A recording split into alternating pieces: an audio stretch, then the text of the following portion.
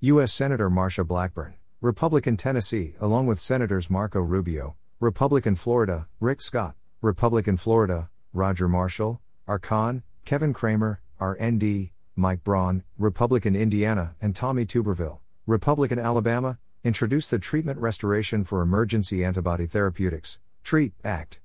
This legislation would prohibit the U.S. Department of Health and Human Services, HHS, from implementing policies that restrict hospitals and other appropriate healthcare providers from ordering and receiving COVID-19 monoclonal antibody, mAb, treatments directly from manufacturers and distributors.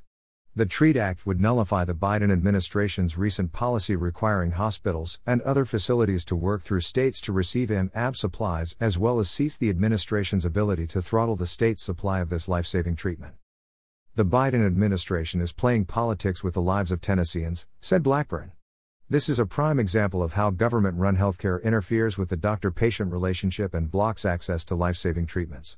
This is rationing, and it is wrong. This abrupt change in policy from the Biden administration is nothing but an attempt to punish Florida. We cannot let vindictive, politically motivated actions by this administration jeopardize the health and safety of Floridians and others, Rubio said. My bill would bring back fairness by allowing hospitals and other appropriate healthcare facilities to directly access this life-saving treatment from manufacturers. As our nation works to fully recover from and end the coronavirus pandemic, we must ensure that Americans have access to all options for treatment and prevention, including the COVID-19 vaccine and proven monoclonal antibody treatments, Scott said.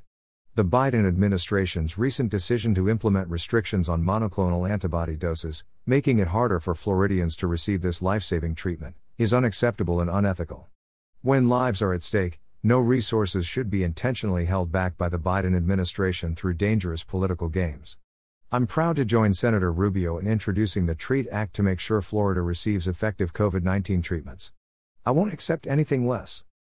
The Biden administration's rule is misguided and threatens the efforts of providers seeking to administer this life-saving COVID-19 treatment to patients who need it most, Marshall said.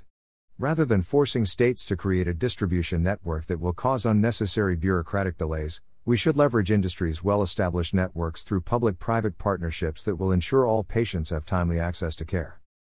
The Biden administration is changing how COVID-19 antibody treatments are distributed to states in a way that does not reflect actual need across the country, Cramer said. Our bill would prohibit the implementation of these policies that would restrict hospitals and other providers from receiving life-saving treatments where the need is greatest, regardless of partisan politics.